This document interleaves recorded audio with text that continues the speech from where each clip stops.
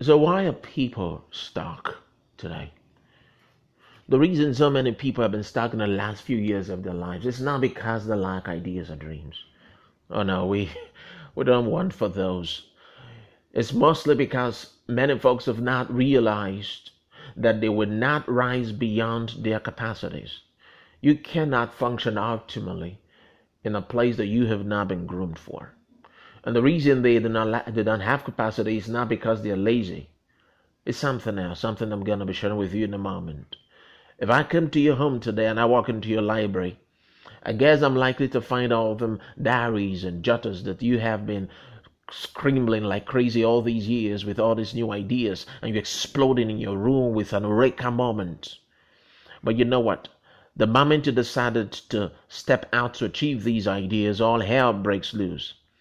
And then you have all these thoughts. Suppose it doesn't work. Suppose nobody believes me. Suppose the moment I hit the road, people say, no, no, no, this is not what we want. And then you decide to go and talk to some counselor. But unbeknownst to you, this counselor is also having his own personal crisis. And then he looks you straight in the eyes and say, boy, now you listen to me good. Go get a job.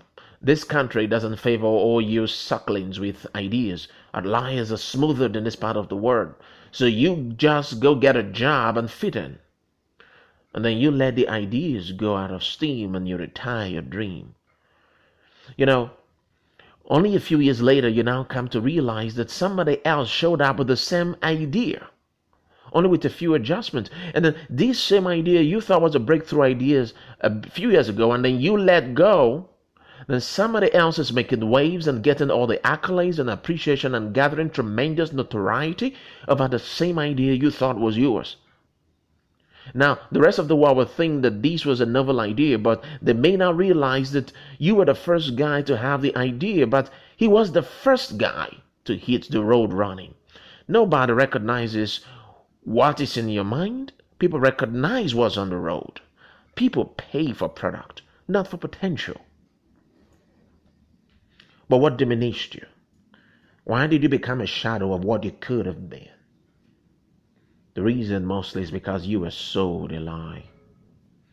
The lie that you needed approval. Now, what you think you know about yourself is not exactly true.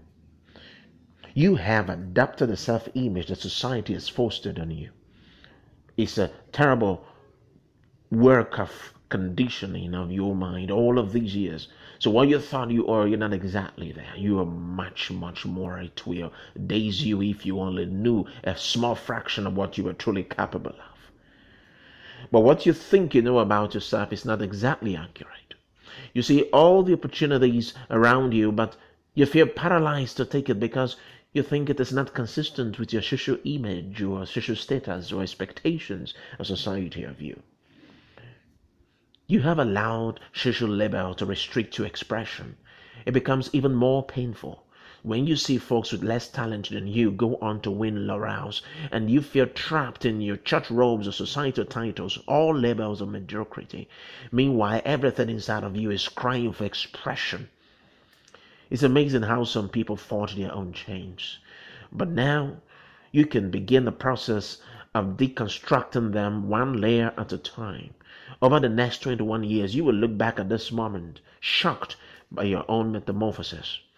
You need to go on and reinvent yourself. Step up to the plate. Go do something extraordinary, something you never thought possible. Step out of the cold.